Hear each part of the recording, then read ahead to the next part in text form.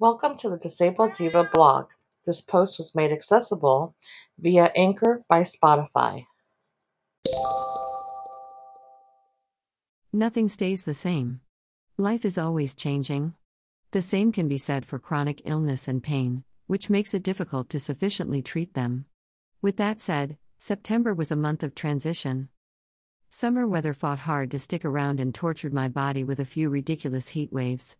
Then autumn came in and beat me with their storm stick. If the indecisiveness of the weather wasn't enough to send my body into full-blown fibromyalgia and psoriatic arthritis flare, the schedule I had become accustomed to also changed. Disclaimer: this blog post contains affiliate links.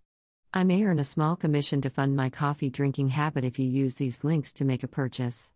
You will not be charged extra, and you'll keep me supplied with caffeine. It's a win for everyone. I am not a medical professional, and nothing stated in this article is mistaken for medical advice. September in a nutshell. I battled the weather flares the best that I could. Which to my dismay included many days of doing nothing but literally riding out the storm. Instead of 2 or maybe 3 planned outings a month, I have 1 and sometimes 2 per week. This may not sound like a big deal, but it is when you have mastered the former schedule with as little downtime as possible. I am in an experimentation phase. Trying to figure out how to adjust my schedule to allow for 1 late night per week when my body prefers being in bed much earlier. 1 or 2 late nights per month were easy to bounce back from. 1 or 2 per week is not. One hope is that my body will adjust to a later daily schedule. Another is that my abdominal pain decreases, which would make bouncing back a lot easier. Greater than view this post on Instagram. Greater than. Greater than. Greater than. Greater than. Greater than a post shared by Cynthia Covert at _disabled_diva. My chronic pain life treatments for September 2021. This is a list of chronic pain treatments and products I used this month. PEMF therapy. Red LED light and heat therapy. Solis 1100 pain management system. Arnica salve. Goodnight lotion. Cannabis, homemade edibles liver love tincture. Warm water exercise. Power wheelchair. Grocery delivery. Juicer. You can view the products that I added to my pain management toolbox during September here. Greater than view this post on Instagram. Greater than. Greater than. Greater than. Greater than. Greater than a post shared by Cynthia Covert at _disabled_diva. The rest of the story. In addition, I followed my body's lead regarding sleep.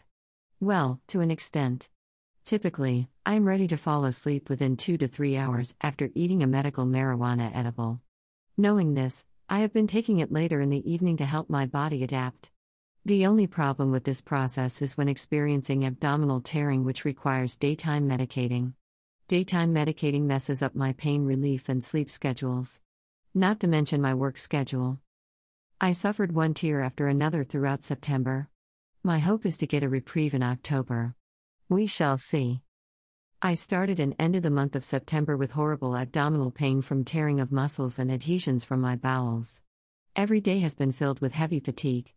I have been lucky to have the strength to put on my bathing suit to do my warm water stretches twice a week. With that said, that is life. Nothing can be done to fix me. A year ago, this would have pissed me off.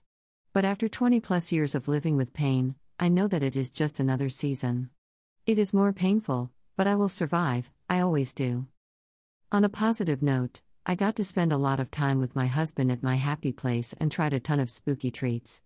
I'm thrilled to have met all of my blogging and freelancing goals for the month and then some. If you are new to my blog or this chronic pain management series, you can read it from the beginning here. What was September like for you?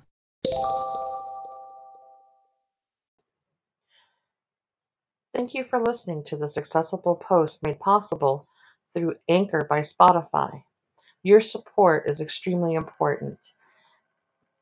Make sure that you don't miss a future post by subscribing to the Disabled Diva, and be sure to share this with your friends and family. Thanks again.